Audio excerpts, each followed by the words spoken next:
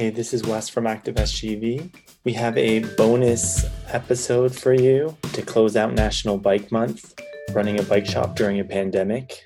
Danny Healy, the manager of the Cub House, was gracious enough to give us a few minutes of his time to talk about how their local shop in the West San Gabriel Valley has transitioned and really been flexible in terms of its operations to support the community over the past 8+ weeks. If you are unfamiliar with the Cub House, you can check them out at cubhouse.cc. Does advocacy kind of change now that more people want to ride bikes? I think in some respects it has. There are more cities, there are a lot more people walking in the street and biking in the streets and just trying to stay apart from one another. So I think it depends on the community where you're in too. Some cities have really taken aggressive action and are creating temporary dedicated bike lanes or slowing down traffic because there are more people out and about. And there's not as much of that here, but yet at least in Northern California, San Francisco, Seattle, et cetera, they're really doing a lot. And Pasadena, for example, is just most locally has put up 500 plus signs just to tell people to slow down driving down residential streets. Cool. There is some action, but not as much in Southern California yet, other than a lot of people riding bikes. I'm ready. But why don't you tell us a little bit about the shop? I mean, on your website, it notes that you're America's #1 plant and bike store. Maybe you can share a little bit about how that happened, how you earned that distinction and came to be in the San Gabriel Valley. So we have an apparel brand, so we started first, and we're all from the bike world. About 2.5 years ago now, we needed a new space because where we were being knocked down, and Super Red, thanks to our friends, we got to move into the old building that was a gas station, but it had been Mission Nursery for probably 30, 40 years. We didn't want to lose the plant vibes, and there was an awesome greenhouse attached to the building. So Carla, who works here, loves plants and succulents, so she does the succulent cactus shop as well as doing a million other things. And then we started selling bikes, and then so now we're America's #1 bike and plant store. Well, that's pretty awesome. I think it really makes the shop unique. But it sounds like, too, I mean, the last 8 weeks has been a major shift for shops around the country. And I think for you guys as well, because you've been very much apparel focused for a long time and not as bike heavy. And it sounds like with the directive that bikes are essential business, or bike shops are essential businesses, and that's a repair is an essential service, that you've shifted your whole operations around that, and the customer kind of needs have changed as well. For sure, because we're definitely known as a shop to come get your dream awesome bike build, and we do quite a bit of that. And then we are a neighborhood bike shop too, but on a small scale. We'd sell to the neighborhood and do flat fixes and all that stuff. We have one mechanic and then one other guy that comes and helps every so often. And then, now the shift has just been so much. We take in a regular amount of labor a week, but now we take in 15 bikes a day. And the repair, it's nice. I've gotten to know the neighborhood because everyone's bringing their bikes in. So it's been a shift from people that maybe didn't ride bikes a lot to this bike riding is cool, or it's people that it's their only mode of transportation and we're trying to just keep them going to work and stuff. Which where we're located is not as common, but I think that's a big thing for a lot of bike shops. So 15 bikes a day, how does that compare to what you were handling before? I know I was talking to one of our mechanics, Jose Jimenez, who runs our education department, and he said 4 bikes a day is kind of a shop average in terms of the number you might repair. So 15 is a lot for a little shop. Yeah, I'd say that's about right. And then the interesting thing this week, people have been asking, because things have kind of been unclearly opening. So people aren't coming in the store, and they never have been for this whole, we started before even those mandates began, because we have a small staff and we wanted to be careful ahead of time to be able to keep working. People are asking hey, can I come in and see the store? And right now there is no store. It's just bike storage. So all the floor retail space has been turned over to just storing bikes. And we have a system of when a bike first comes in, we quarantine them for 3 days. So we're not touching them. other than wheeling them in when we've got gloves on. And then we clean our hands and everything. We've got different racks and they move around. So we try and keep it organized as we can when trying to fill in 90 plus bikes in a store. Plus, now we're selling more bikes, prioritizing like neighborhood bikes that aren't super expensive, which we always sold quite a few, but now they just can't stop selling them pretty much, which is great. I love getting people on bikes. Yeah, I think that's been really nice to see how many families and folks who aren't ordinary riders are out there. And you probably are getting hit up constantly by people who are kind of new to bikes and looking to get a first bike.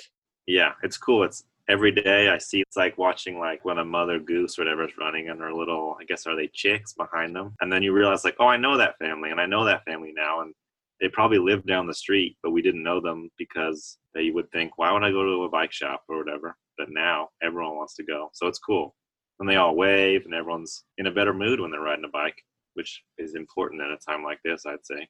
Absolutely. Have you found that in general with the customers, I guess the approach or interactions with customers has changed at all? Because folks can't come into the store right now. So they have to set up an appointment, correct? And then they show up and they're on the sidewalk and you kind of interact with them from afar.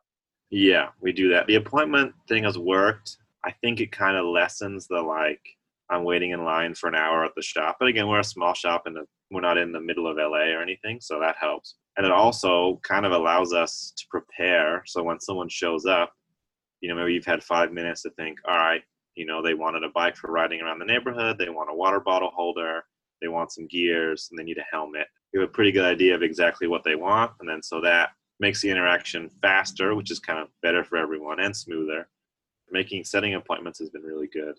The harder thing now is we're understaffed and then the phone just rings and rings. And if you're busy with someone, it's hard to get to a message. We're lucky that our phone is a cell phone, so people text us. So there's that keeps a better record of stuff. But even then, I feel like I haven't texted that person back and it's been like 2 days or whatever. So has it been pretty constant throughout the past 8 weeks, or how has the demand changed, if at all? Yeah, it's been constant. Now it's more interesting as far as bike companies are just out of bicycles. If they're less than $1,000 retail, you're pretty lucky if you can find one to order out unless you've got stock already. So kind of choice is shrinking, or like if you want a certain color, that's changed a little bit.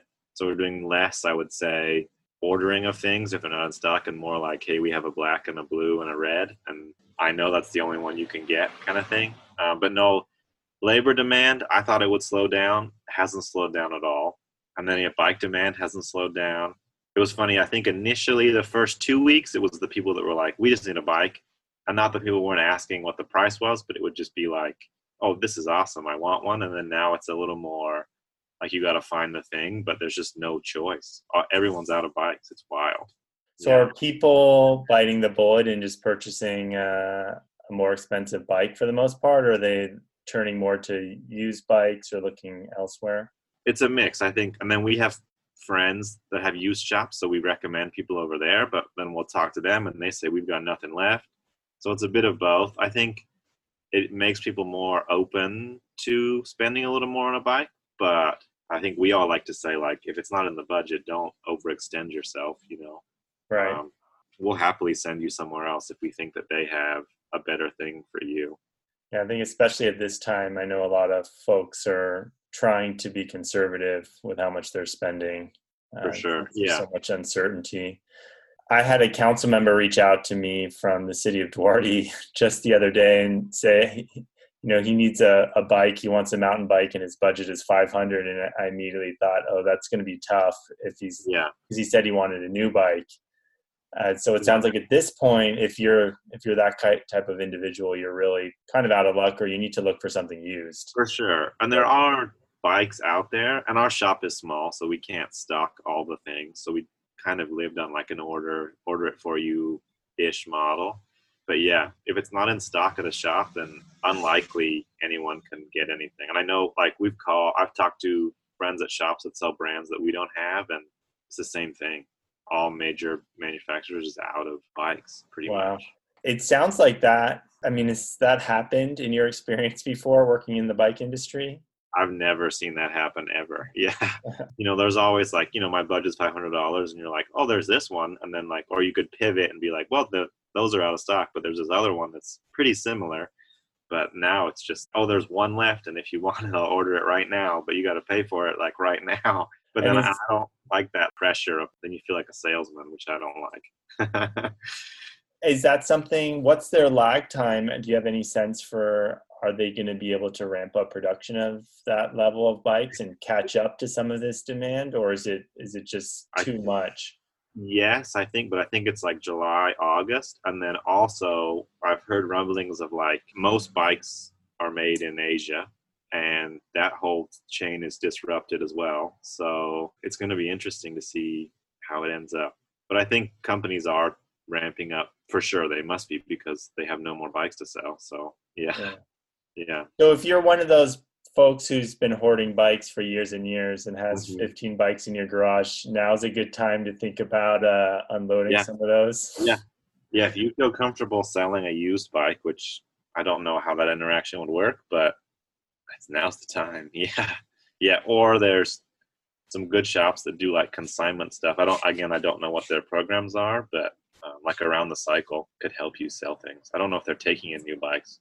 Yeah, last I heard they weren't. I mean, they're a really popular consignment shop in the region in Pasadena. They had kind of put that on hold and were just doing repairs and basic service, but maybe with things starting to open up again now, they'll expand that, especially since there's so much demand.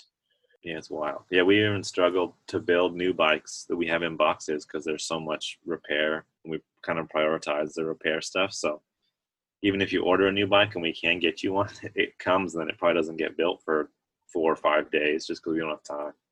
Well, good to know. So if someone is interested in a new bike now, they should act quickly or be ready to wait a couple months or purchase a more expensive bike.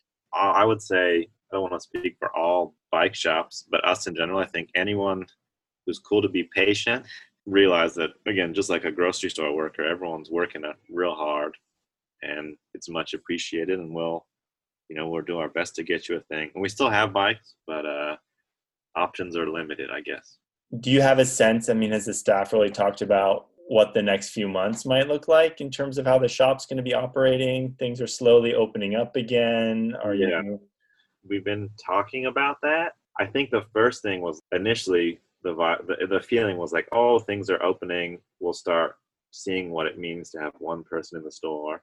Then we realized we don't have room in the store. And then all this curbside stuff is kind of how we were already running anyway. So that doesn't change too much. But I think the next step is, it's like making someone waiting comfortable, I guess. This weekend with like the heat, I don't know if you can put out chairs, because if one person sits on a chair, then you got to run out and clean it, I suppose. And then the next person can sit on it. But it's more like refining that shopping experience and being able to display things better than like, let me run inside and show you. Because I think when it gets busy, then we start tripping over things and we just make a big mess outside of the store. Oh, wow. So maybe if you had more things you could roll out so people could look at. Yeah, we were planning out like some fixtures we could leave up, and put popular things, and then people can at least see them and we can point to them and explain, this is the bottle you probably want with your bike, or here's a tire lever. Because even things like flat fixes now, I think we're going to make little kits and then just sell you a thing. And we're going to put a card with our favorite like YouTube URL of how to change because we just don't have the capacity or the time to do on the spot flat fixes and things like that. And people have been pretty willing to learn, oh yeah, I've got time. I'll go try and learn a new skill. What do I need to do that? So that's been cool. It's kind of been fun. And we even have people ride by and they wave and they go like, I did it. So that's kind of rewarding. Oh, that's awesome. Yeah. And once they've done it once, then they've got that for a lifetime. Well, it sounds like, I think one of the positive developments is in terms of spread of the disease. It's looking less likely that touching surfaces, that isn't as risky as just being in close proximity to other people, especially in enclosed spaces. But since so much of what you do is outdoors, and you could potentially have people be kind of outdoor waiting outside somewhere versus having to come into the shop. That makes it a bit easier. Yeah, I think we're pretty lucky that we have all this outdoor space, and even we have a fence around the shop, so it's a natural barrier already that even, in the early days of this reinforced the 6 feet that we were trying to keep, which was nice. But you could still talk to someone and look at them, not through like a window or something. Yeah, and then you have more control too over, because people feel differently or are approaching social distancing differently. Some folks are more comfortable with a certain amount of space than others, and that barrier is really fixed. Yeah. And in terms of the online sales, how has that been working? I mean, you're now juggling so much in terms of repair. Are you still getting a lot of online sales? I know so many people are purchasing things online. Yeah, and I'm a little bit removed from that right now just because I've been doing so much shop stuff. But there's definitely been, again, we make apparel and it's online, which I guess is a little more of like a luxury thing than a necessity thing. But I think there's been a pretty good swell of, we want to support this small business that makes things, everything we make's made pretty much 5 minutes from the shop or made somewhere in the US. Yeah, the online model has been good. We've kind of switched up how we do things a little bit, and it's been working. Yeah, I think people are bored at home and they want to participate in that thing. Nice. Well, so for folks who are interested in stopping by the shop, the best way to connect is, I know you have a website, cubhouse.cc. Yeah, definitely. So we're launching a new website for the shop, which is cubhouse.cc, and that'll be up hopefully by the time everybody hears this. And then Instagram is It's Not a Bike Shop. Another silly joke, but we are a bike shop, among many things. More so than ever before, really. Yeah, exactly. Yeah. Or, again, you can call or text the shop, and that's 626-755-3003. I would say texting probably the most effective, because then there's like a written record. We try and go through all the voicemails and missed calls, but we get so many. There's really just 2 of us working at the shop, sometimes 3. So a text is cool, and it's kind of fun we can text pictures and like, here's a good bike for you. What do you think of this one? And stuff like that. And that's worked really well with like, again, narrowing down what someone would want, or a tube or a tire. And then on the flip side, it helps with giving estimates. People, will say, I need this. And then it's kind of hard to do over the phone, especially if someone's less familiar with what bike parts are. So they text us pictures, and then we know like, oh, it's going to be about this much to fix your bike. Okay, so text preferred. Nice. Well, thanks for your time, Danny. I really appreciate it, especially on your day off when it looks like you're in the shop working 7 days a week right now. Yeah, for sure. But a lot of people don't have the ability to do that, so that's a positive, I suppose. Well, best of luck. Thanks again. We'll happy to share this out with folks, and maybe not trying to give you too much business at once, but slowly over time. For sure. I think every bike shop is the same, so we all appreciate everyone, helping us out. Thanks again for joining us. Active Lab is made possible by listeners like you and the Liberty Hill Foundation. If you'd like to support Active SGV's work, you can do so at activesgv.org/donate.